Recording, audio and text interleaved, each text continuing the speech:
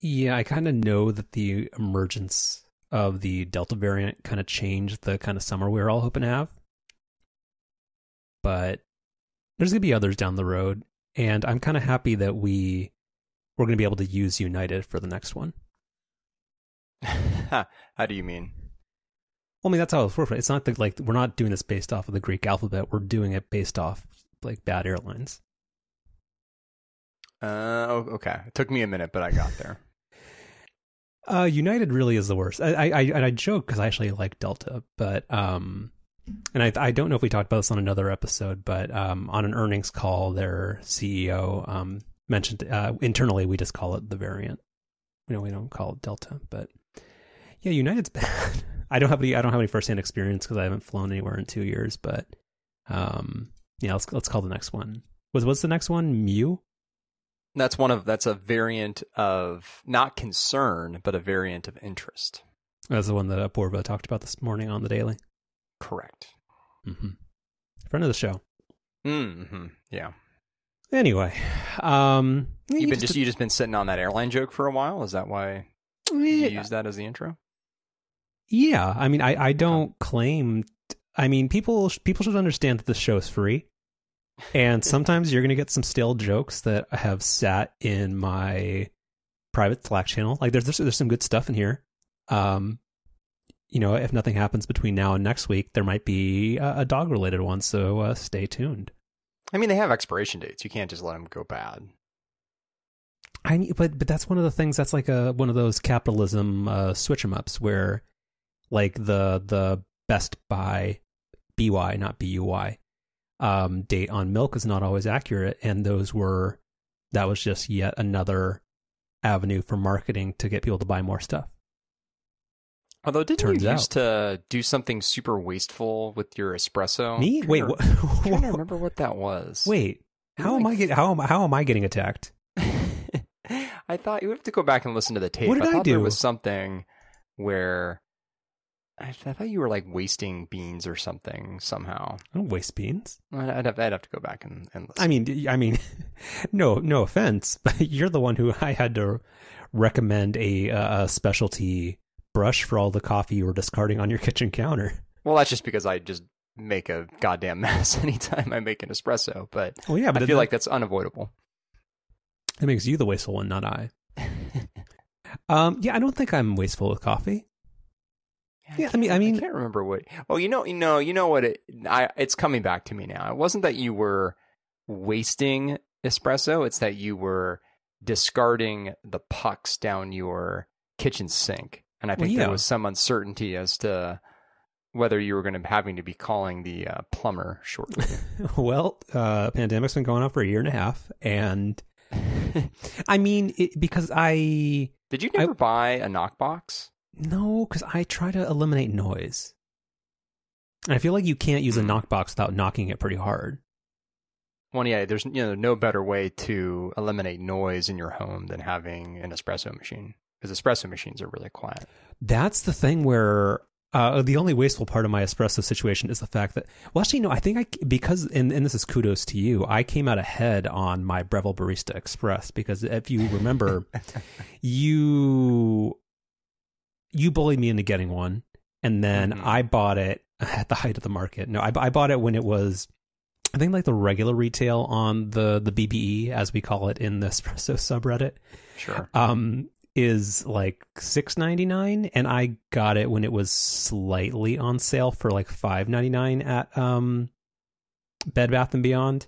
But then you used like a coupon or something that you technically weren't supposed to, but they let you anyway. Well, that goes on to the only thing less like the only less charitable use of the acronym, or like the suffix plus, other than my website Carlos Plus, is Beyond Plus, which is Bed Bath & Beyond's Amazon Prime, like their loyalty tool or whatever, that costs you $30 a year to get 20% off everything, except they have, much like the those postcards. I don't know, do they still mail those out? Like the blue golden tickets? You know what I'm talking about? The coupons. I don't know. Yeah, I guess they do, although come to think of it, I haven't seen one in a while. Maybe I just don't shop there enough. Well, I think it's also because they target people who move a lot. So if you've been at your current residence for a while, they think that you're all set. All set, yeah. But you had been like, hey, well, just ask, like, if you not that you could retroactively apply it. Like, I think there was a thing where it went on further sale, and then they also noticed that I had that Beyond Plus thing. So somehow that like $600 purchase became retroactively like $430. And then when I got caught with like the upgrade-itis and got my fancy espresso machine, I was able to sell the Barista Express for $450 on eBay, or on what's in life eBay, Craigslist. And that was when it was like toilet paper was hard to find, and that Breville Barista Express machine was hard to find, right? Well, kind of. So I think I sold it in July, and I feel like it was a good deal for the person that bought it, because I gave a lot of good life advice during our exchange. Like, I explained everything that you're going to need to know as a beginner to not get frustrated with the process. So I feel like I saved that dude like 6 hours on YouTube and a lot of bad coffee. So I feel like he got a good deal. And that's why we started the show, so you could give me weekly life advice. Wait, what? I can't tell if I'm getting trolled or if that's no, it's legit. It's legit. Actually, that might come up later in the episode. Foreshadowing. Yeah, anyway, but oh wait, how'd this start? No, this was because you were knocking my Profitec 500. No, it's actually, that's the one thing about it, is that it's super, super quiet. And the Eureka Specialita coffee grinder I have is actually insanely quiet as well, relatively speaking. So, yeah, that's the one thing about the Barista Express, is that the steam wand is absurdly loud, and actually every part of it's loud. But it's very loud, yeah. The one advantage that it has is that it gets warm absurdly fast. Like, it's ready to go. It's like, it's not ideal to use it like after it's only been turned on for a minute, but you can. Mm-hmm. Yep. Yeah. Anyway, so yeah, jokes about United. Check. Yep. You just did some travel. How's Orange County this time of year? Orange County is very nice this time of year. Yeah. Third time making that drive in the past basically 3 months. So kind of getting into a groove with the supercharger routine. Always the 5 or sometimes the 101? No, always the 5 when we're going to Orange County. Yeah. And it's on the way down, always Kettleman City. That's always stop number 1. Stop number 2 kind of varies. You've got your Tejon Ranch. That's a nice stop. But can we... That's complicated. So, like, I used to have to make that... Like, a year ago, I was making that drive to Southern California a lot. And are you familiar with... So, which side... Is Tejon Ranch a southbound thing or a northbound thing, or both? It's funny you ask that, because they historically have only had a supercharger on the southbound side, which is the non-outlet side. Well, aren't they both outlets? Because there's east and west Laval Road, where you get an entirely different selection of funky restaurants and overpriced gas stations. Yeah, the side on the southbound side, though, there's no shops really. Plenty of like fast food restaurants, but no shops.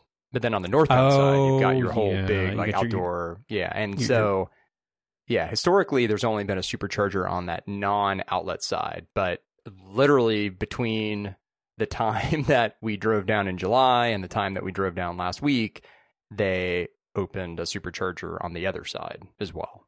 So, which makes sense because it's near the outlets, which is like usually where superchargers are.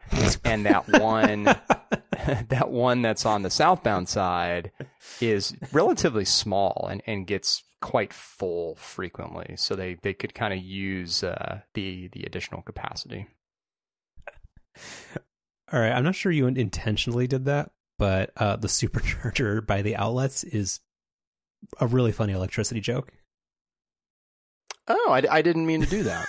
I wondered why. You pretty laughed good. so much. Okay. And you also thank make, you. that's pretty good. We'll stitch that together in post, make it sound like I meant it.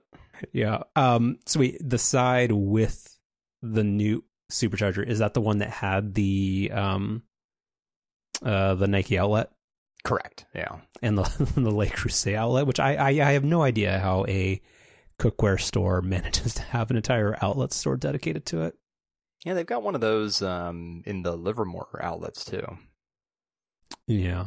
To hone, well, actually for the Nike outlet, at that point you might as well just go to the very, very, very, very depressing and under visited Petaluma premium outlets, because nobody's ever there, and it's actually pretty close. And Livermore and Danville might as well be in Utah.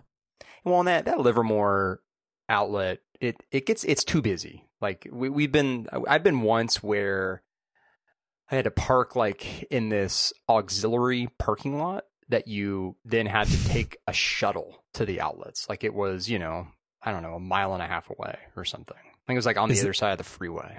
Is that where they stuff all the meetings, the ideas that died in meetings? Yeah. You're just in fuego. I feel temperature gets hot. The jokes get spicy. I'm overcompensating because our last episode was kind of a dud, and it was mostly my fault. I can't even remember back that far, to be honest. Yeah. Yeah, but Livermore. Ask me anything about superchargers between the Bay Area and Orange County. Well, the one thing I will say is that, with that commute, or with that Bay Area to Southern California commute thing, the lifesavers for that were, there was the Tejon Ranch place, and there's also a very spacious Starbucks in a place called Coalinga. Those were the main like save points. Got it. Yeah. So, but again, our Starbucks is like open again. Oh yeah. Mm-hmm. Like fully open, like to. Oh sure, yeah. You can and people do drink a coffee inside of Starbucks, which ever since we started going back to them, which really was when we started doing these road trips at the beginning of the summer. I always do the mobile order thing, so I'm I'm in and out in 25 seconds. But wait, how are you having time to get coffee and a burger? I'm sorry. All right. Yeah, I mean, that's the tricky part where I found during the pandemic is if you do the mobile ordering, you still collect through the drive-through, which is funky sometimes. Oh, I don't even know if I've ever really looked for that option. Whenever I've done the mobile order thing, it's just been, you go into the store and they've got a little, area that's near just the general pickup area where people are, waiting for their coffee who ordered inside, and it's just kind of sitting there and you just grab it and go. Mm-hmm. And I look around and I see people drinking their coffee inside at a Starbucks, and, God bless. You're not religious, are you? No, not particularly. Okay. All right. Any other commute follow-up? Or OC's nice and that's it? Just, I guess maybe one last supercharger note. Big difference between the older superchargers and the newer ones in terms of charging speed. So, where this really came up on this last trip was on the way back up.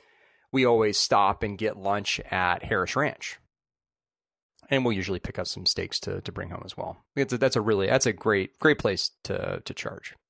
But the problem that we ran into this time, and I think it's because it was so hot, it was like over 100 degrees, and that really can kind of negatively impact like charging performance. Mm-hmm. So we ate our lunch and the car was plugged in, and it was charging like the slowest I've ever seen a supercharger charge. And so we were done eating. We didn't really need like a ton extra charge to make it all the way back home. But I remembered that they opened a new station. I think it's pronounced Fireball, which is like I don't know, 10 miles north of Harris Ranch. Mm-hmm. And it's like a massive supercharger, and it's the super fast speeds. And so I'm like, well, let's just drive up there and plug it in for a few minutes. And that's what we did, and it was great. Like, we would have probably had to sit at Harris Ranch for like another 45 minutes to get the amount of charge that we got at this new station in like 8 minutes. So that's a tricky thing about superchargers now, is they're not, I mean, they've always been sort of like uneven and unequal in terms of like the amenities that are around them. Like, some are significantly better than others. But then now the other thing is the charging speed can vary quite dramatically from one supercharger to the next. And as far as I can tell, there's no way, like, in your navigation system, like it'll recommend stops for you fairly intelligently, but it doesn't seem to give any sort of priority or preference to faster chargers, which maybe is something they should add. Although then maybe those chargers become too crowded. I mean, or it's designed that way, and not in a bad way, but like, just like, what incentive would they have to make certain parts of their infrastructure underutilized by picky people? Well, I mean, it's not just that, though, because a lot of Teslas on the road don't support the faster charging speeds. Like any Model S and Model X made before, I think, like the middle of last year, doesn't support the higher end charging speeds that the Model 3, Model Y, and the newer Model S's and X's do. So yeah, anyway, that's a little supercharger tip for you. Noted. All right. Before we get into main business, do you have a moment for a frivolous food and beverage pivot? That's half of why we're here. Yeah. Mm-hmm. Is not still or sparkling related, because there's a gap with that temporarily. I want to lean on your bartending side hustle. So, oh yeah, ask me anything about superchargers. Ask me anything about booze. So I asked you this online, offline, but it didn't necessarily get a satisfying answer because I didn't push hard enough. But and maybe you could just talk me through this of like what I would need to Google. But I'm trying to find a way. So basically, I'm recreating a cocktail that I've had at a couple of different places, but I've most recently had at Farmstead in St. Helena. And it's a gin-based cocktail, and it's fairly strong, but it generally the ingredients would pre-ice dilution gives you like a 3.5 ounce cocktail. And I'm trying to figure out how to, and again, this is why I don't know how to put it into Google, how you would keep, like, I want the overall strength of the drink to be the same, but I want to make the liquid yield from it be like more like 5 or 6 ounces. Is there anything you can do to not water down a cocktail? But how would you, like, I know like the math is very, very simple for how you would like create 2 servings of a cocktail. But like, how would you, if you want to keep the taste fairly similar, dilute a cocktail? So the number one thing with cocktails is proportions. Mm-hmm. Everything's ratios with cocktails. So what's in this cocktail? It's gin and what else? So thank you for asking. Because there's an interesting part to this, or maybe not, but we'll see. So it's 2 ounces of gin, 3/4 of an ounce of freshly squeezed, aka pure lemon from Safeway, lemon juice, and a honey syrup, which I have made for the first time, which is basically it's like two parts honey. 2 parts honey, 1 part water, depending on the kind of honey that you get, and then and it's an ounce of that, right? It's a 1/2 ounce of that. Okay, because so usually with a cocktail that's got a spirit, simple syrup, or any kind of syrup, and any kind of like citrus, usually you're looking at like a 2 to 1 to 1 ratio, and you're close to that. You're making it a little less sweet, which is fine. And I'm also extremely averse to sugar. So that anytime I see that there's like a lot of simple syrup in something, I always get, oh no. Yeah, that's usually like if I'm doing like a gin gimlet or something, following that same 2-to-1 thing. Like I'll usually short the lemon juice or whatever I'm using for the citrus. Otherwise, it gets a little sweet. Wait, yeah, what? I mean that's. Wait, I think I'll usually do like instead of a full ounce, I'll do something like you described, like 3/4 of an ounce, something like that. Make it a little bit less sweet. But wait, but isn't it the honey syrup or the simple syrup that's causing the sweetness, not the lemon juice? Well, I mean, fruit juice is sweet too, right? But is lemon a fruit? Yeah. Is it? It's not a vegetable. Yeah. God damn it. Yeah. Okay. Does lemon have sugar in it? We'll come back to that. No, but lemon doesn't have sugar. Sure, it does. No. All fruit does. Sugar. Wikipedia, this is fake news. Okay. Command W. So anyway, so 2-to-1 or roughly 2-to-1 according to your recipe here. Mm-hmm. You just would increase each of those ingredients proportional to one another if you wanted to be really scientific about it. Wait, give me an example. Well, so you're basically making 5/3 of your original recipe if you want to make a 5-ounce cocktail instead of a 3. So you'd multiply all of your ingredients by 5/3. No, that I get. Like, I know how to make more of it.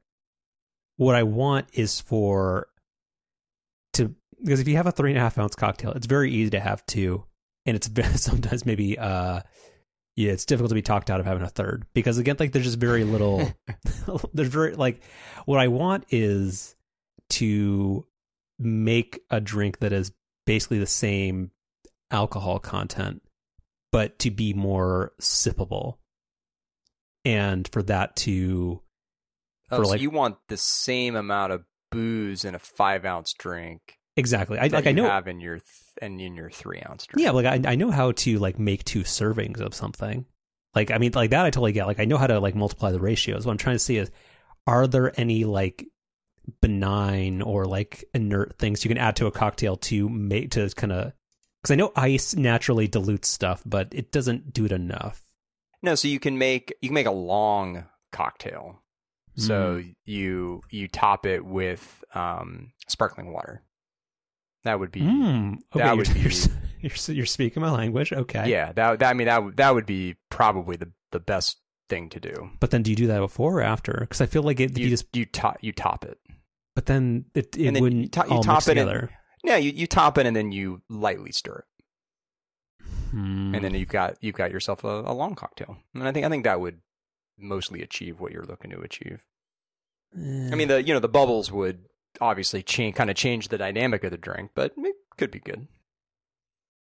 Okay, I'll take that under advisement. But I was hoping for a silver bullet here, but well, I mean, you can't. It's not like you can't just add more of the honey syrup or the lemon juice because then you're really messing with the drink. Well, yeah, but like this is the thing where I've been doing some research on this. Apparently, there's ice dilution where like your raw ingredients there are what I say. You said 2 ounces of gin, 3/4 ounce lemon juice, and like 1/2 ounce of your homemade honey syrup.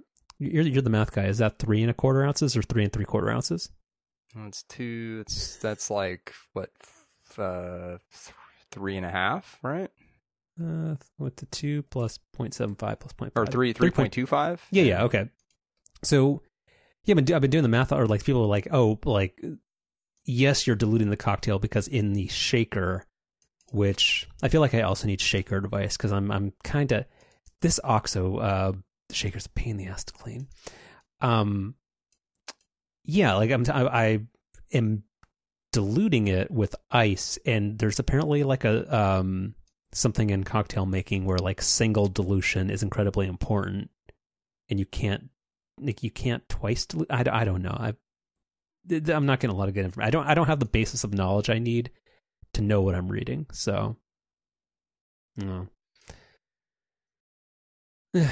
Well, let me know. And I still need the recipe, or I need whatever I need to make the Naked Ape again. So you'll have to fill me in on that too.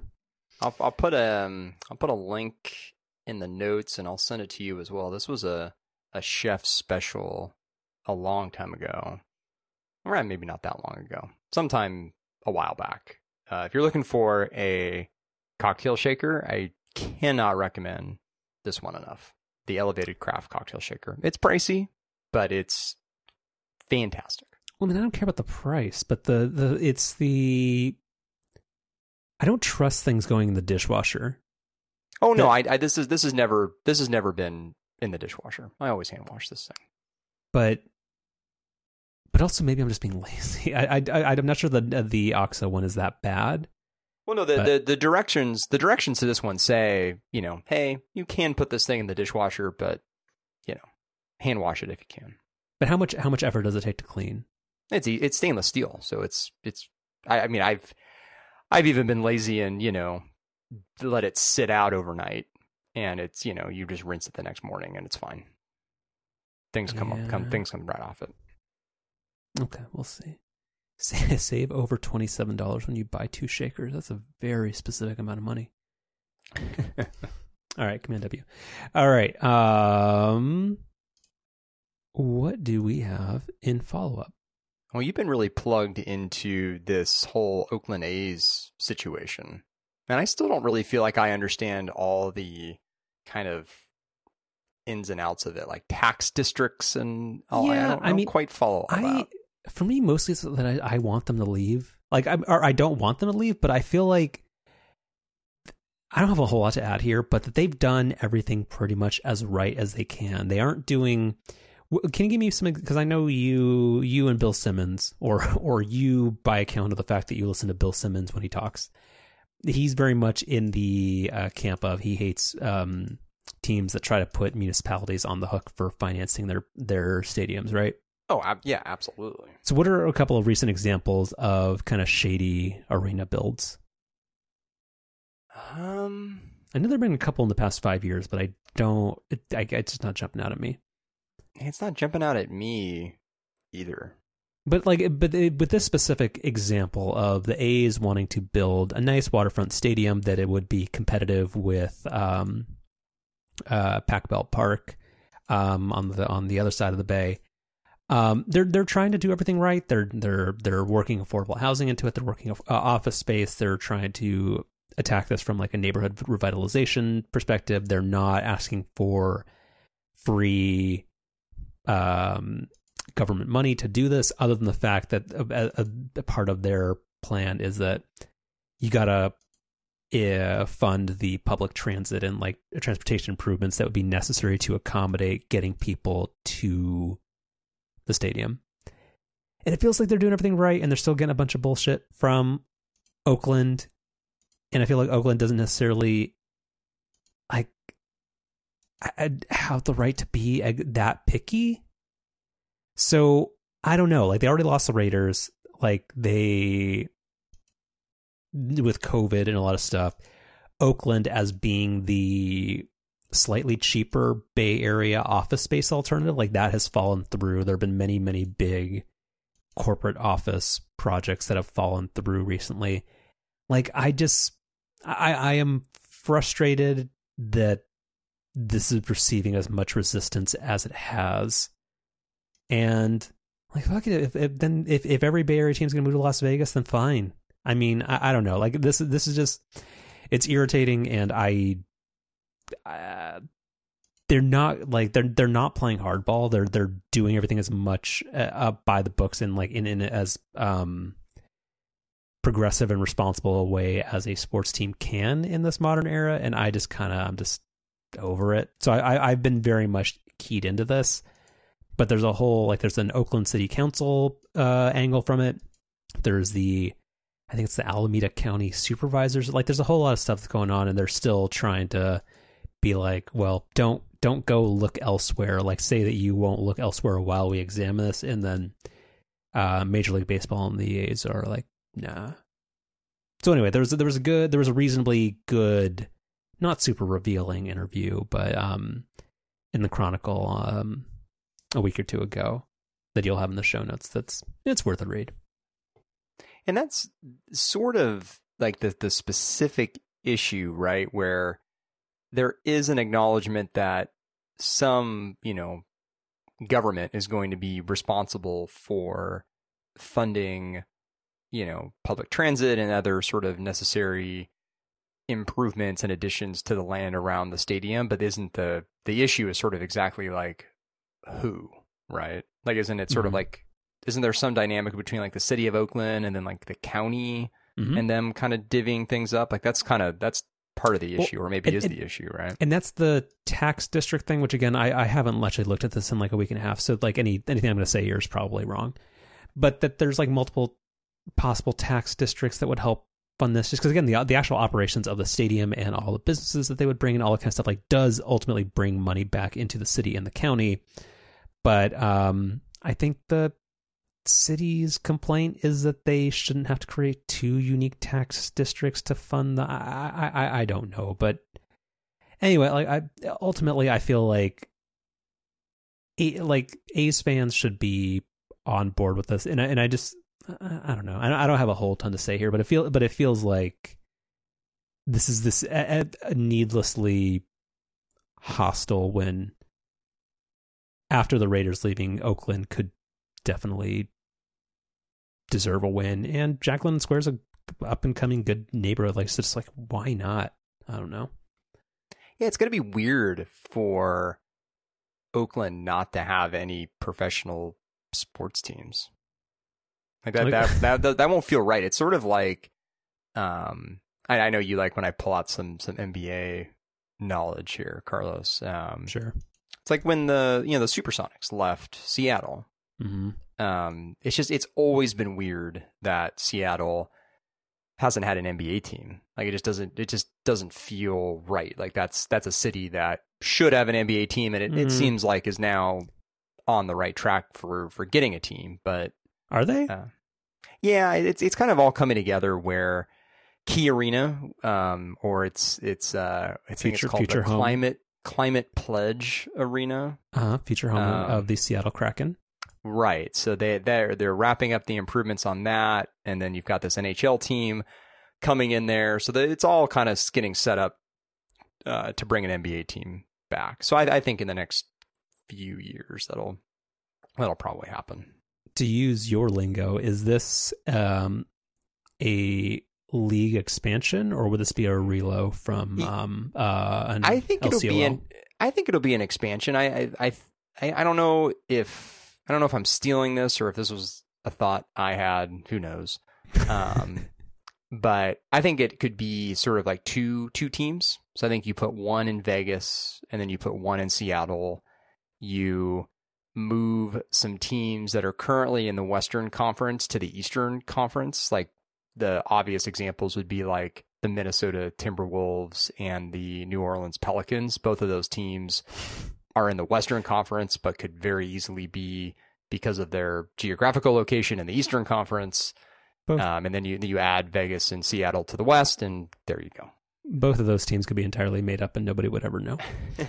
The Pelicans, come on. You should have picked a more realistic animal. Very, very disturbing looking mascot. Don't know if you ever looked up the New Orleans Pelican mascot. They've toned him down a little bit, I think, over the years, similar to how like the Clippers kind of toned down the condor that they rolled out. That's a menacing like bill. I think they've softened him a little bit since maybe some of the photos you're looking at. But yeah, the original iteration of him was kind of tough. Kind of like the jerseys though. Yeah, no, good logo. Yeah. Well, no, bad logo. I mean, anything that has the actual pelican on it, and the pelican's body is a basketball, which is also kind of menacing. Anyway, leaves more questions than answers. Mm-hmm. What were we talking about? Yeah, so yeah. Anyway, like Oakland, like I just why like this. Anyway, yeah, I think that is that. Other Apple stuff. It's good. This unfortunately will probably be an Apple heavy episode, but Apple has chosen to delay their rollout of the controversial child sexual abuse material scanning, which was couched in between a rollout of actually 3 unique features, all of which were poorly explained, and also, well, I mean, we already kind of talked about it. Also, bad features overall. In a lot of ways, where it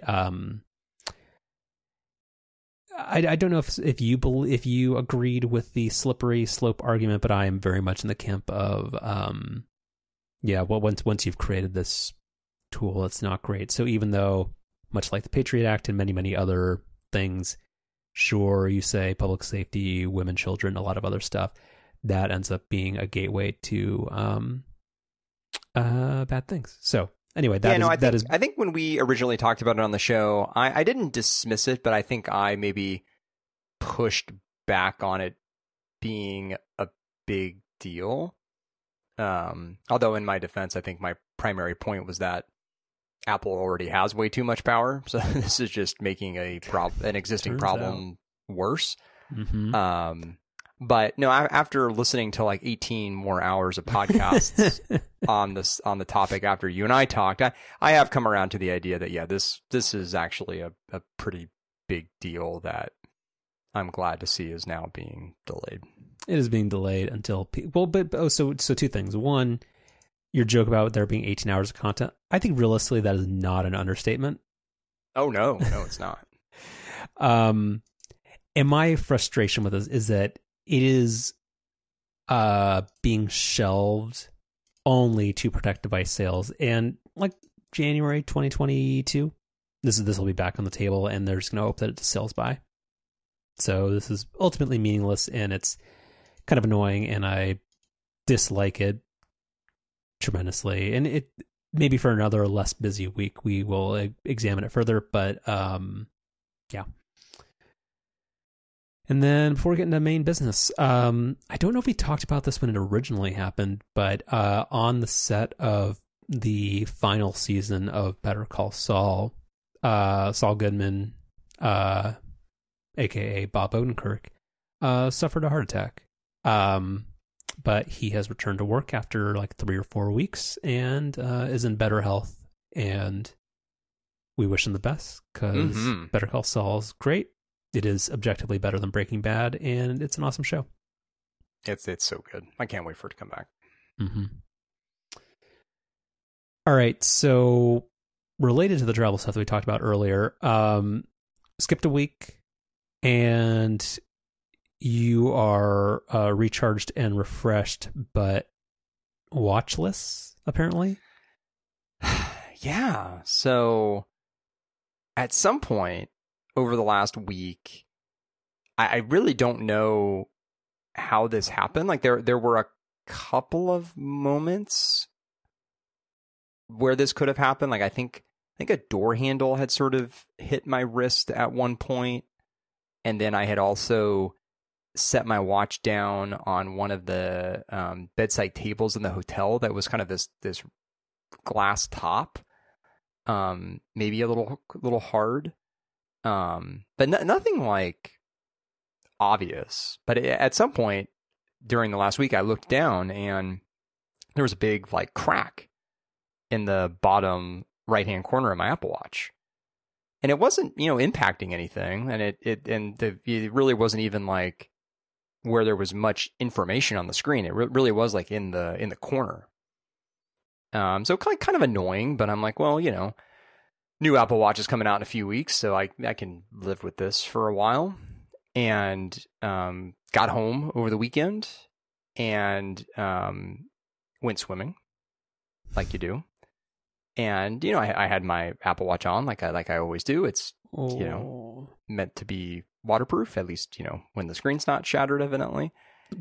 and like 2 minutes after getting into the pool, it got really, really, really hot, like to the point where it left a little mark on my wrist. The battery was at like 50%, but I looked down and like hey, your battery is basically at zero warning came on, and it's just never turned on since. So it seems like, the crack in the screen that I somehow created kind of broke whatever sort of, waterproofing that the watch has. And then so when I took it into the pool, it just kind of fried itself. And it's kind of like, it's sort of like this weird timing, because like if this would have happened, a few months ago, I mean, the Apple Watch is it's like a critical part of the day to day, and so I would have just paid the $349 that it takes to fix an Apple Watch. A point of order. Yeah, isn't that basically what a new Apple Watch costs? Pretty much. You don't ever buy you always buy the Sport, right? Yeah, but the cellular Sport models in the bigger screen size have gotten pretty expensive over the years. But you're not wrong. The $349 is a lot of money. Well, yeah, the Sport cellular is $530, right, for the 44? Something like that. Yeah. Do you use cellular? I do. Yeah, I use it a decent amount. And a quick other point, and not to victim blame, but you really didn't think that the waterproofing was compromised when the screen was cracked? The crack didn't look that serious, if I'm being totally honest. Like it was one of those things where it looks like more like a deep scratch than a crack? Exactly. Yeah. Okay. Yeah. And it wasn't very big. Definitely noticeable, but like not very big. But yeah, it wasn't like there's a big crack down the middle of the screen or something. So yeah, so I mean, so I'm in this like weird spot where if this happens a few months ago, I would have, well, I mean, I don't know. I would have either gotten it fixed or, I don't know, maybe bought like an SE or something to like, until the new ones came out. But like now, Can I give you a solution to your problem? What's that? I mean, you should feel bad about this if you're doing it to a different retailer, but Apple's, I know what you're going to get at here. I did think about that. I mean, Apple's a terrible greedy company. As we'll talk about with the App Store soon.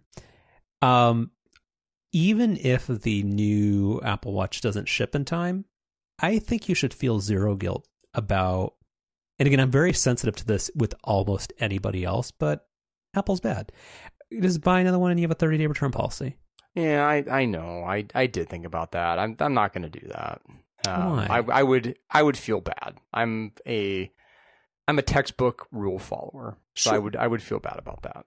But when do you exchanging it? Because you like the Series 6 was currently the best product for you.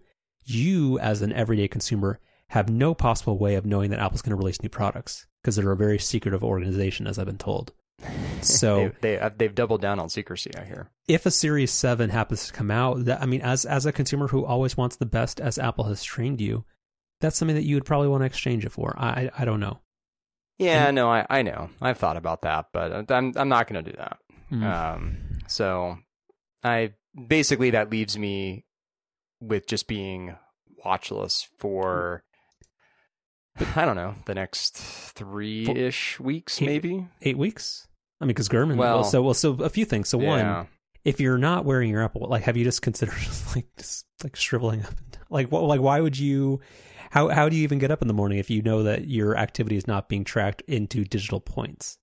So the only thing that's made this less painful than it could have otherwise been was I had a really good move streak going, the best one I've had in well over like a year and a half. And I had actually just broken that like a few days prior to this happening. But if that streak was still going at the time that this happened, I would have been very upset. Mm-hmm. Last other point of rationalization. Special lady friend does not have an Apple Watch, right? No, she does, but it's like a series. I think it's a Series 1. Series 1 or it's a Series 2. Well, so I guess that would be my point. Why? How about, so if you feel guilt about the return thing, why not buy a 40 millimeter Series 6 and then she gets in 4 weeks? So I thought about that too. Mm-hmm. And that's still a possibility. But the reason I didn't just go out and do that like yesterday is because the pricing on all these current watches is going to get dramatically reduced, probably starting on Tuesday. Not dramatically. Well, pretty significantly, likely. Wager. Well, it's to some extent. So it really it does not make sense to buy an Apple Watch this week, and so the lady friend actually has kind of just recently gotten back into wearing her Apple Watch regularly, and she's totally happy with the one that she has. So she has really no desire for like the SE or anything else. So I think I just kind of need to own up to my issue here and just suck it up and be without a watch for a while. Yeah. But it stinks. Like it really it's because I mean I've been wearing an Apple Watch every single day for how long's the Apple Watch been out now? 6 years? Since you've been sending people your heartbeat. Right. I think it was introduced 2016. 2016? Yeah. So it's weird. But yeah. Yeah, that sucks, man. Honestly, what I thought you were going to say was that you took it off to replace it with a fancy watch, and then somehow lost it along the way. No. I don't think I would ever lose an Apple Watch. Although I'm kind of like I'm on a bit of a streak now where like I think it's like 2 of the last 3 iPhones I've shattered a screen, and then now I've broken an Apple Watch. Getting clumsy in my older years. When you're missing an opportunity to blame the kid. Yeah.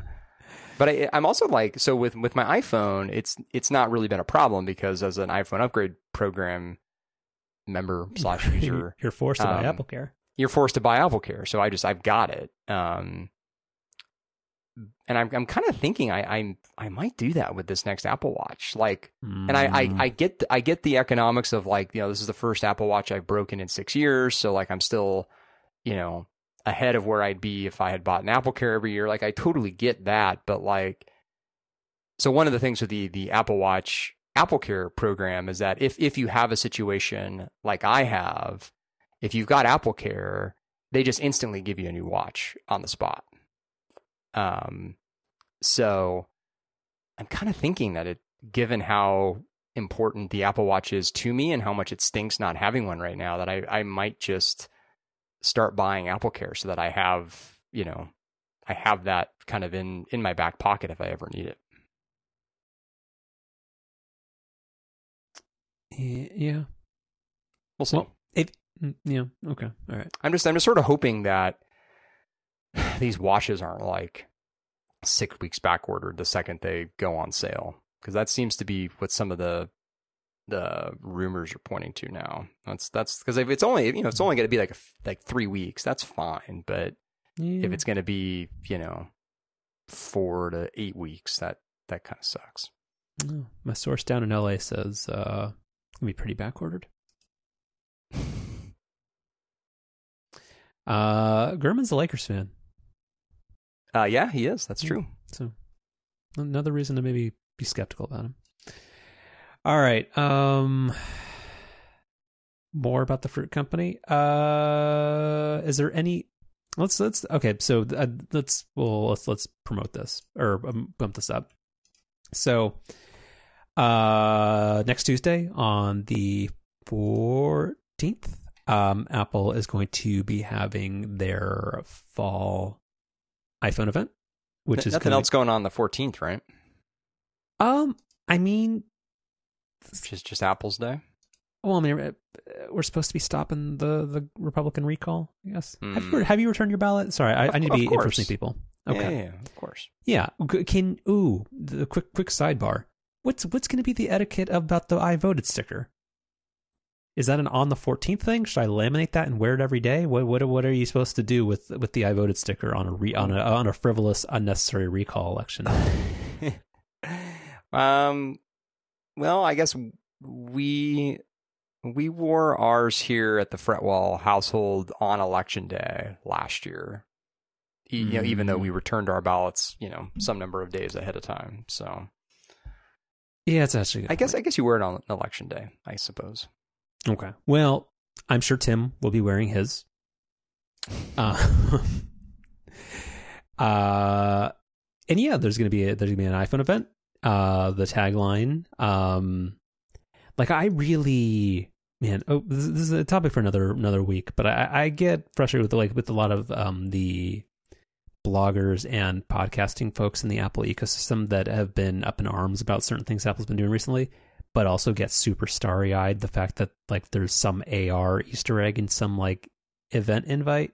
It's insufferable. It's one of the worst parts of Apple media coverage. Like people getting really mad about the 30% cut and the and privacy implications and stuff, but they're like, ooh, but the Lake of Monterey or some bullshit. Like, get out of here. But yeah, so that's all silly. But so the event's going to be 10 or 9 a.m. In the one true time zone, and great. I don't care this year about iPhones at all. The one interesting part, I guess, of rumor. Well, actually, let's get on the record since we actually won't have another episode before this. The rumors for the Apple Watch Series 7 is that it may be the first Apple Watch to break compatibility with existing watch bands because it is going to be a less like rounded, bulbous object, which for the most part, like they've gone edge-to-edge screen on it, sort of, within recent generations, but it's never actually taken like a big overhaul in design. So I've got a prediction to make. Sure. There will be new bands that are only compatible with the new Apple Watch models going forward, but that older watch bands will also continue to work. I think that's going to be the line drawn. I think you're incorrect, just because I don't know how that would work. Like, unless you're saying that Apple would say, hey, these work, but they're going to fit poorly. Because if they fit perfectly, then you can't really change the... Just like if you sorry, I accidentally unplugged my headphones. You don't have to edit it out. Don't worry about it. But like, unless you're saying that Apple says like, hey, the old watch bands will work, but they fit poorly. And again, what I was about to say when I unplugged my headphones is I was looking at my own watch. I was like, hey, it would just take the watch off your wrist. And that was not meant to be a pointed call out from the last segment. But yeah, the watch bands, like they have like a taper to them where if there's like a new, like more kind of like in the iPhone 12, like hard, like sharper edged design language, I just can't see how that would work unless they would fit poorly. And I don't think Apple would do that. Like, I don't think they care that much about maintaining backwards compatibility to have that be the case. So I would definitely take the under, which is the one that says I think I'm going to win the bet. I don't think that would be the case, but we shall see. Yeah, I think older watch bands will work. That would be my guess. Okay. All right. And then, so again, probably likely only to be Apple Watch and iPhone. I think anybody who is hoping for a 27-inch iMac refresh or anything else is probably not going to be super AirPods. excited. AirPods. Meh. Although we'll get the AirPods 3, which will be, like the good AirPods that don't go all the way in your ears, but have some of the features that AirPods Pro have, which I'm very excited about, not only for those additional features, but also because my AirPod batteries last for about an hour and 20 minutes now, which has been not ideal recently. Has some opportunity. Yeah, I'm coming around to the idea that AirPod Pros are terrible. Like, I don't know if my ears during the pandemic have changed shape, but they do not stay in my ears, especially if I'm walking around outside. They lose their seal and they almost sometimes fall out. So, yeah, even though it's and this is a very shallow thing to say, even though they're not going to be the highest end product, the AirPods 3 or whatever would probably be the right product, because the Pros are a bit of a dud. I'm not a huge fan of that sort of in ear design. Yeah. Any other event stuff or no? So we said iPhones, Apple Watches, AirPods. Probably nothing else. It seems like a new iPad, not iPad Pro, but like a new base iPad, because the existing model all of a sudden is like super back ordered, which is usually like a tall tale sign that I the think product's going to be replaced. Like I could see that. I think that might be, and I hate that term that they keep using to try to distance themselves from their own supply chain issues of like that whole legacy nodes thing. Like that's trash, but I think it's mostly that. I'm not sure they care that much about because the 8th gen 10.2 inch iPad is not that old. There have been rumors. What I feel like is more likely is there's been rumors about the iPad Mini, but I also, because that has not gotten, the iPad Mini is a really weird product right now because it only comes in, it doesn't come in like a cheap version. It only comes in 128 gigs of storage, and it's kind of absurdly expensive for what it is. And it's a product that has not been touched in a very long time. But I feel like that would also probably just get lumped into whatever the iMac 27-inch press briefing, like, because the 14-inch MacBook Pro and the somewhat more professional iMac are slated before the end of this year, right? Yeah, that'll be, I think, October event, shipping probably like early November. Yeah, I feel like that's where the iPhone or what's the thing that's not the iPhone? The iPad might get stuck in. I don't know. Could be. Yeah, could be. Okay. Well, other than that, so it's been 2 weeks. Have we talked about sorry to reframe this. There's been a lot of groundbreaking shifts and cracks in the stranglehold that Apple has on the App Store. That have come out of agile government legislation. So we talked about the first one, which was the settlement that there's a class action lawsuit that occurred inside the US that caused Apple to create a small business developer fund, of which 30% goes to trial lawyers.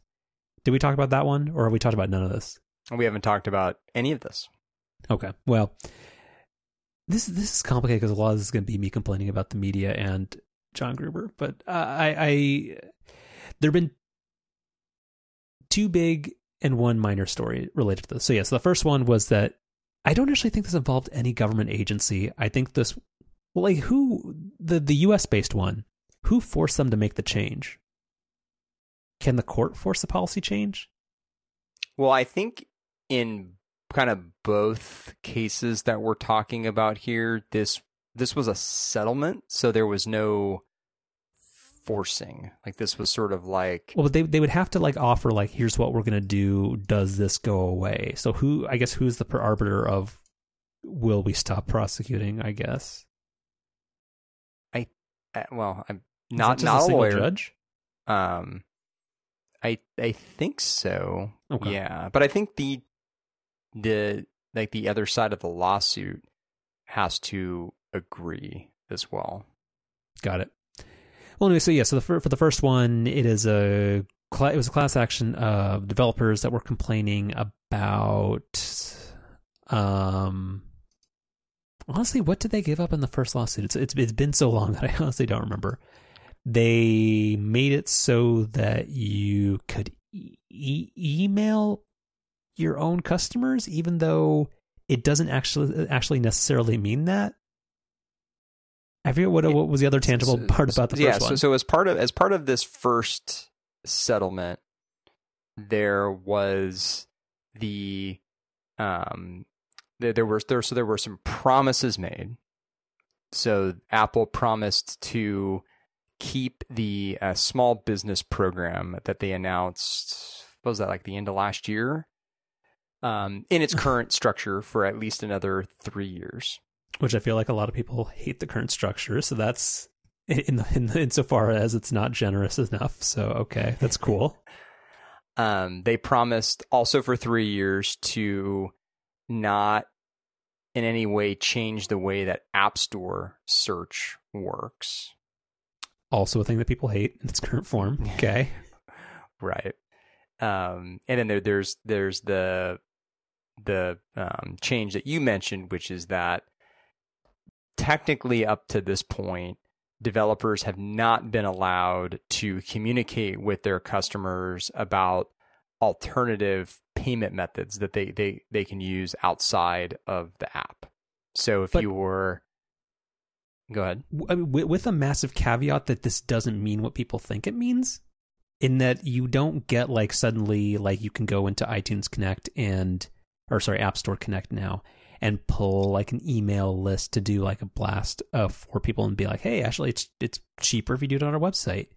You're not there was like this weird unwritten rule on the App Store that you couldn't practically like reach out if you had somehow gotten their email address like another way. So it's not even that like you can just say like, hey, like we'll give you a 15% discount if you do this on our website directly. It's just that now there's not this vague rule that you are not allowed to email customers of whom their contact information they gave outside of the app somehow at some other point in time, which is weird.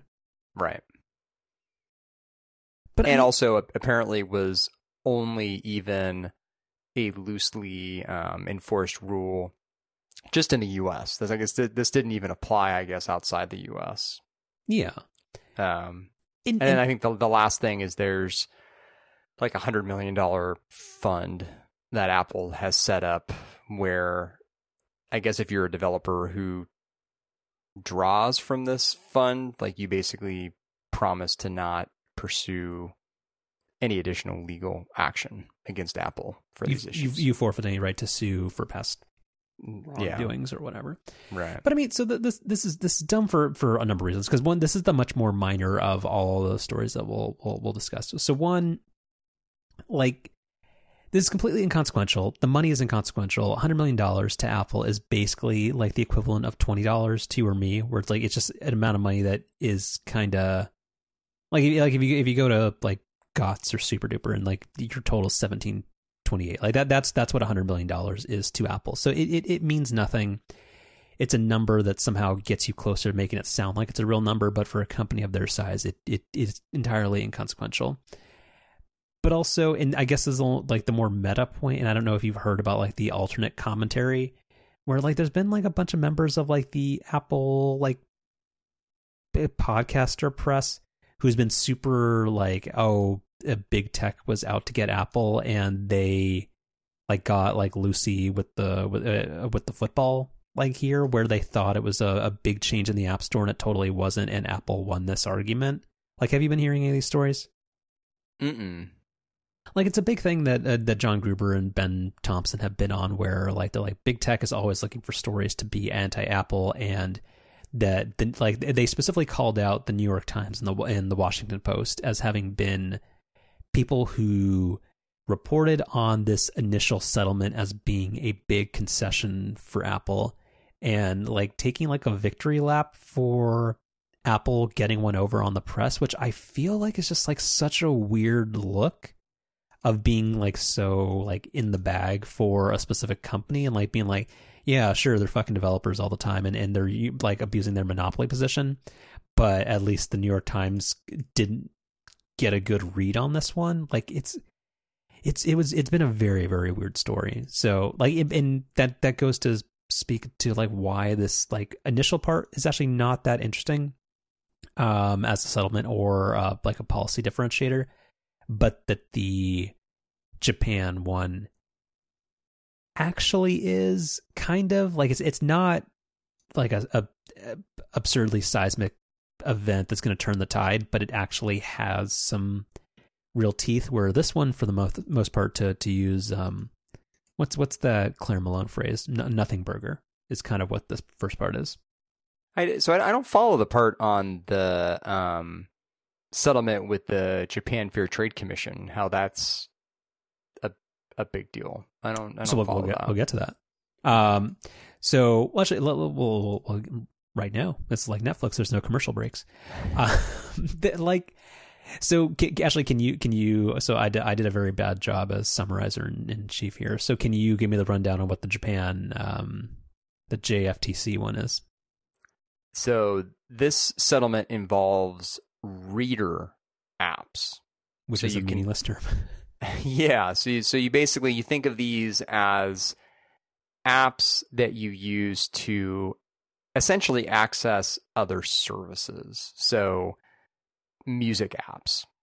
So think of like Spotify, or think of video apps like Netflix, book apps like the Kindle app, etc. And the idea here is that previous to, or I mean, up through today, and whenever these changes are made, as an app developer, you cannot include any links within your app to say, hey, click here to sign up for a subscription to our service, like directly through us instead of through Apple. And so as part of this settlement, which evidently will go into effect sometime early next year because reasons, I guess, developers will be allowed one link. And that one link inside of the app can allow users to set up or manage an account. So still not to make individual purchases, say like in the Kindle app, if you wanted to buy a book, you know, Amazon still can't provide links to do so directly with them. It's only to kind of initially sign up or manage an account. Mm-hmm. So yeah, I'm curious why you think this is a big deal. So people can play back the tape. I don't think I said it was a big deal. I think I said it was a bigger deal than. Well, but the bar, I mean, the bar was extremely low. Mm-hmm. It's like when Congress does anything in a bipartisan nature, that's like moving mountains. So, thank you, Doug Manchin. Fuck him. God.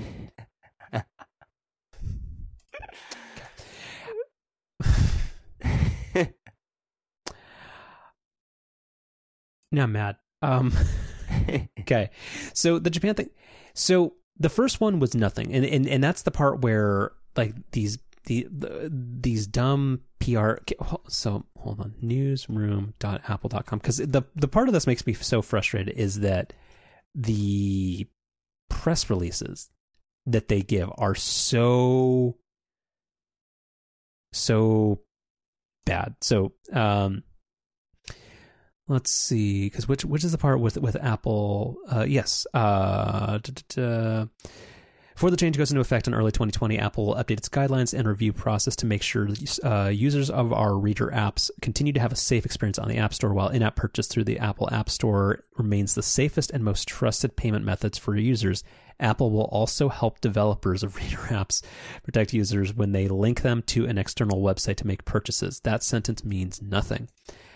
Quote, trust on the App Store is everything to us. The focus of the App Store is always to create a safe and secure experience for users while helping them find and use great apps on the devices they love, said Phil Schiller, Apple fellow who oversees the App Store. Like, please, I will send you a link in Slack. Both of the press releases that they sent along with this are so disingenuous and bullshitly worded. I don't know if that's a term, but let's go with it. It's the same thing where I don't think we ever actually talked about it, but they released like this like white paper study like about like why any type of regulation on the App Store would cause like a lawless virus laden hellscape if there were ever the ability to pay somewhere else or have an alternate app store or do side loading. Even though I think we both probably agree that like if Apple just got less greedy and just reduced their cut to 10%, we could all just like live a happy life with respect to the App Store. And all of the other alternatives, while not the end of the world, are actually probably worse for customers and for like the integrity of the iPhone overall.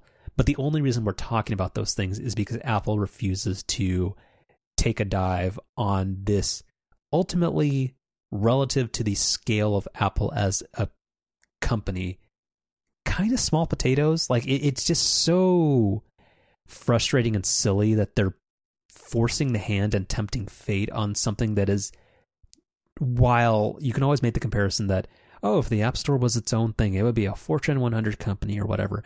But relative to the scale of Apple, the negative consequences and the potential to make the iPhone a less compelling product overall based off trying to extract extra money out of this relatively unimportant part of the business is such a dumb strategy.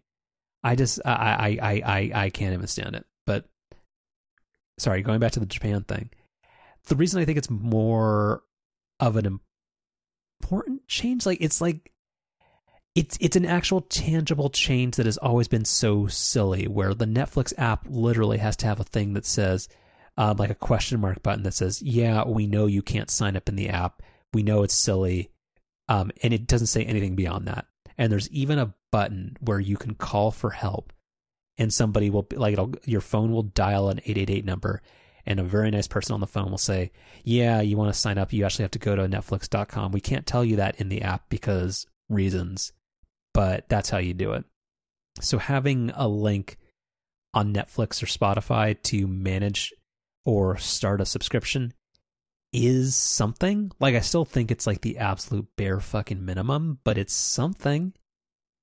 But I guess to preempt your point is that it is not that consequential to Apple's business, because the companies that this frees up an avenue for are people who have already exited the App Store for using in-app purchase to do this part of their business, because this type of thing was not available. So, I mean, yes, I will proactively say that is a fair point, but I do think the absurdly rigid app review rules that says if you even allege or pretend that the internet exists and that there's a way to buy something that's not inside in-app purchase, I do think that's something.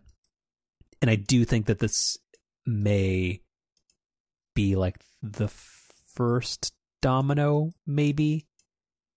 That I guess that's my point, is that this could be the start of something, maybe.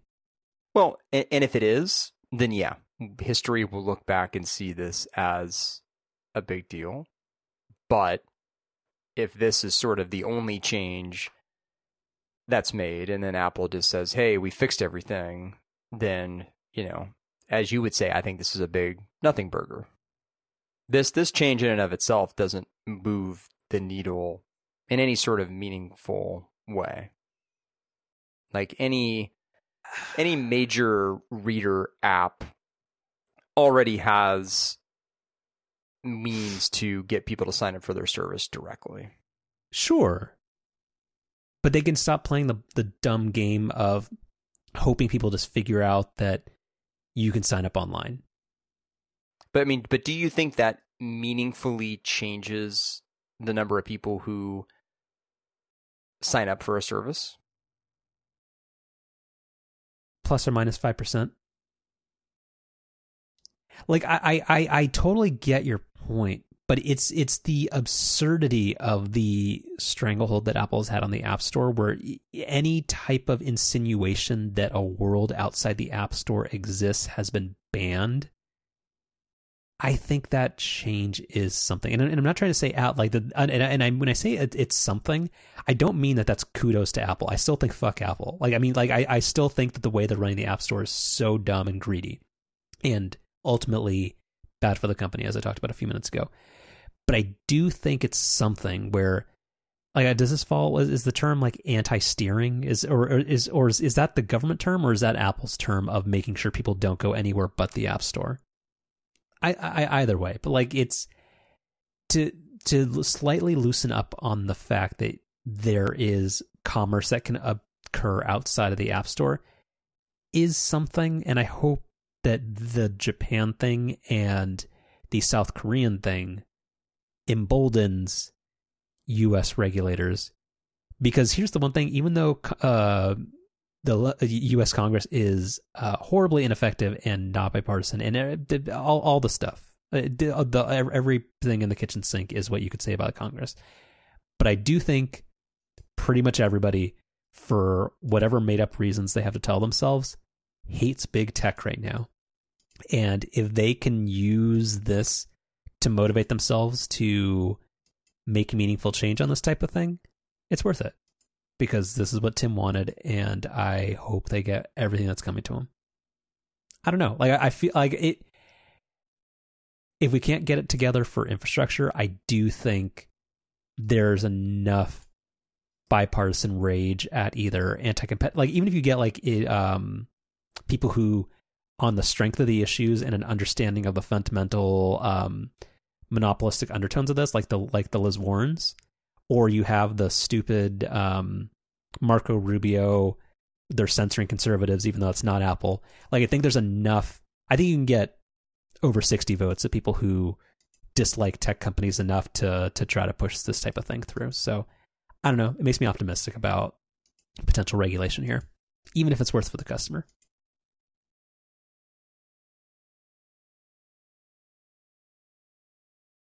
Yeah, I don't disagree with any of that. Yeah. And then the Korea thing, we probably don't have to talk too much about this, but South Korea passed rather quickly a new law that requires, and for context, this was mostly an anti-Google law, just because I think their market share is much higher in South Korea than the iOS market share, but that they must allow different payment processors for in-app purchases, and that's pretty cool. Yeah, I mean, it's, we'll see if this is a sign of change in, larger markets. And if it is, it could become a really big deal. Mm-hmm. All right. You got anything else on Apple this week? I think we hit it all. All right. And then to round it out, what are your thoughts on the Wirecutter going paywalled? Outside of your existing Time subscription, to be specific. Yeah, so I think that's sort of the maybe nuanced take, which is, I'm not outraged that the Times is deciding to move the Wirecutter behind a paywall. Like, in retrospect, that was probably inevitable. And it's a service that I get a lot of value from. So I don't mind the idea of it being paid for.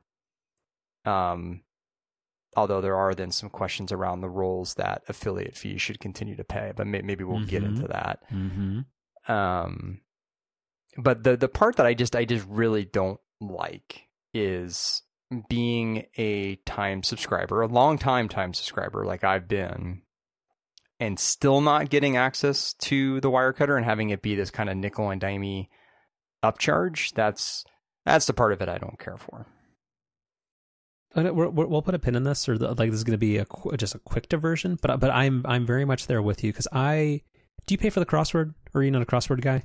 I'm not a crossword guy. So they charge you an extra $7 a month to have the crossword, on top of your what used to be $15 a month for the Times basic subscription, which is getting increased in price to $17 later this year. And then this was a thing that used to be a bee in my bonnet for a while when they kept running ads for it on the daily. The New York Times cooking section is also an upcharge of, I think, $5 to $7 a month. So if all, like, I don't want my Time subscription to be like Comcast, like where I have to select, do you want HBO? Do you want Showtime? Do you want whatever Stars is? Like, I get that the crossword is valuable enough that they can charge separately for it, but I don't like all these other content silos being made to be something that you have to like pick and choose. Like, it's like you're getting a YouTube TV subscription. Like, that's just, it's kind of lame. Just make the Times $20 a month and then just give that. Like, I don't know.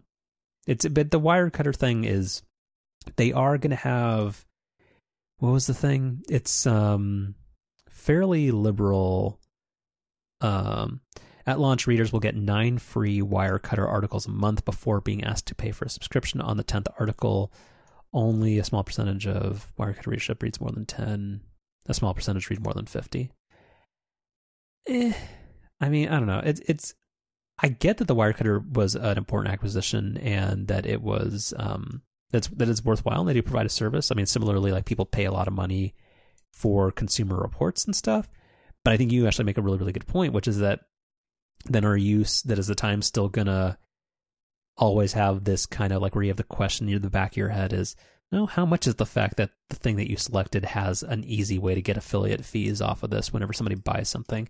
Is that still going to be there if you're charging people $5 every 4 weeks? Because again, it's not monthly, because if you say every 4 weeks, that allows them to collect the money 13 times a year.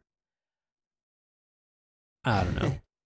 Yeah, I mean, that is the other part of it, which is if this was an announcement that was made in conjunction with and we're getting rid of our affiliate fee revenue, then sure, I could even start to get behind this being an upcharge on top of an existing New York Times subscription. But it doesn't sound like those affiliate fees are going anywhere. Yeah. The one other thing about this, about the pricing that didn't make sense to me. So in the Wall Street Journal article, quote, those who already pay for the Times premium digital subscription or home delivery will continue to get unlimited access to the Wirecutter with no change in subscription price. But when this rolled out, I went to go like to the manage my subscription part of the page, and there are no other things that you can pay for. Like there is no premium. So as we've been talking, I've literally been trying to find some page. It's got like a little matrix that shows you like the differences between. Yeah. Like you can bolt on the crossword and you can bolt on Times Cooking for $5 or $7 a month or whatever. But there is no. So are you basically just saying, oh, yes, I can get the Wirecutter if I get a bunch of dead trees to my house? Is that it? Sorry, I'm not as mad as my voice makes me sound. But like, I mean, that's dumb. So again, make a premium Times thing that's $20 or $22, like whatever. But stop. No, these are not channels.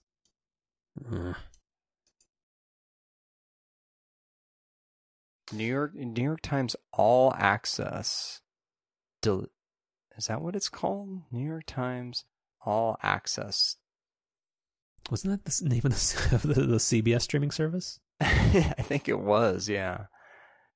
Upgrade your subscription and get more from the Times. Okay, I think maybe I've found the link. We're sorry, but we're having technical issues right now. I ran into that too. But I think that's just going to tell you to wait. So I think this is like another. So God, they break. That's fucking 4 year thing. They break it out. Price per week times 4. Fuck you. I know. So it's like an extra $14. $14 a month. You get New York Times Cooking. Well, hey, the crossword. Wait, hold on. Wait. And a bonus subscription. So wait, why don't I cancel mine? You give me the bonus subscription, and I will give you Square Cash. I'll buy you a Phil's gift card like every 4 weeks. And this doesn't explicitly say that you get the Wirecutter, but I think that's how it works. Not ready to subscribe. Tell us why, because you're fucking nickel and diming me. Yeah, I don't really love this. And just on principle, I hate the 4 weeks thing, because 52 divided by 4, it allows them to. It's a very New York thing to do. It allows them to get a baker's dozen out of you for what you feel like should only be 12 easy payments. Ugh. Yeah. But I mean, hey, also the 9 free article thing that also sort of, I think, I don't know, eases the amount of outrage I have over this, because I don't know if I've ever accessed more than 9 articles on the Wirecutter in a given month before. So yeah, and again, like, and I'm sure we talked about it, their recommendations are too, and this is actually again, I know I criticized him earlier this week or earlier in the show, but Gruber does have a point where the Wirecutter errs way too much on price versus quality.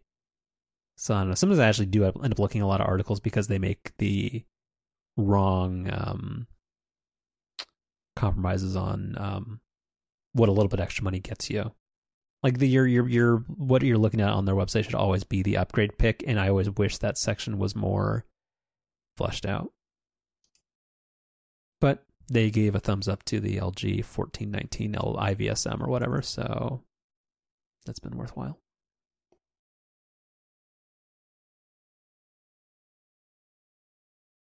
All right. Anything else? No, I think we're good for chef specials. All right. Let me get the obligatory Amazon link teed up for you here. Send this in the thing. So speaking of the Wirecutter, this is not their pick in this particular product category. I do have their pick, but theirs is like an iPod Shuffle, right, and it's fairly pricey, which is why when I was looking to get an additional air purifier for the home, I didn't necessarily want to get another one of those. And this one, which I'll put in the notes, which is the, how do you think you pronounce this? Levoit? Is the T silent maybe? Levoit? I don't know. Okay, I like the second pronunciation better. Their Core 300 air purifier. It's $100, so very, very reasonably priced. Also, unlike the Wirecutter pick, which is the what's the Wirecutter pick? The Wirecutter pick Koei is the Koei, yeah, is absolutely enormous. This Levoit or Levoy, as you would say, air purifier it's very small, very, very tiny. So I've got one here in the office with me, and it's really nice. And I wanted kind of proactively bought a couple of additional air purifiers this year. Just I have fires and everything. Like so purifiers or like filter refills? No. So we now have 4 air purifiers in the home. Are any of them smart? No, I've got 2 of that Koei Wirecutter pick 1, and I've got 2 of these things. I like in the filter replacement page, they have a very, very happy golden and like this suffering child sneezing right behind it. Dogs having a good time. No, the filter replacement in these things is also very reasonably priced and very easy to actually replace, which is also nice. This is deal alert. The Air Mega 200M is 35% off. Which one do I? Oh, did mine get demoted? Because actually, this is a good point. Oh no, mine is still the upgrade pick. So the one I got, let me remove Amazon's affiliate link, so when you put it in the show notes, they don't get anything. Yeah, I mean, with fire season right now, the combination of the LG air conditioner, which has an inbuilt filter when on days when you just can't really have the windows open, and the air purifiers, that's been kind of like a vital necessity the past few years with living in Northern California.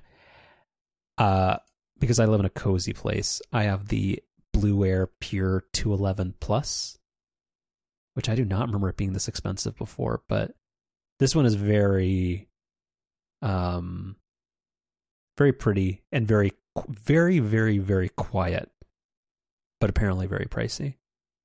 And the filter replacements are $50. How much are they on the Koei? They're really expensive. And the Koei air purifier itself is also pretty pricey, if I remember correctly. It's like 200. 200, and then the filter replacements, which you do once a year. That's actually not quite as bad as I thought. It's like $35. Yeah, but what's the noise level? I mean, I've had this little Levoit thing running in the background during this whole thing, and I haven't heard any comments. So I think it's pretty quiet. Yeah. But does yours have changeable yoga pants?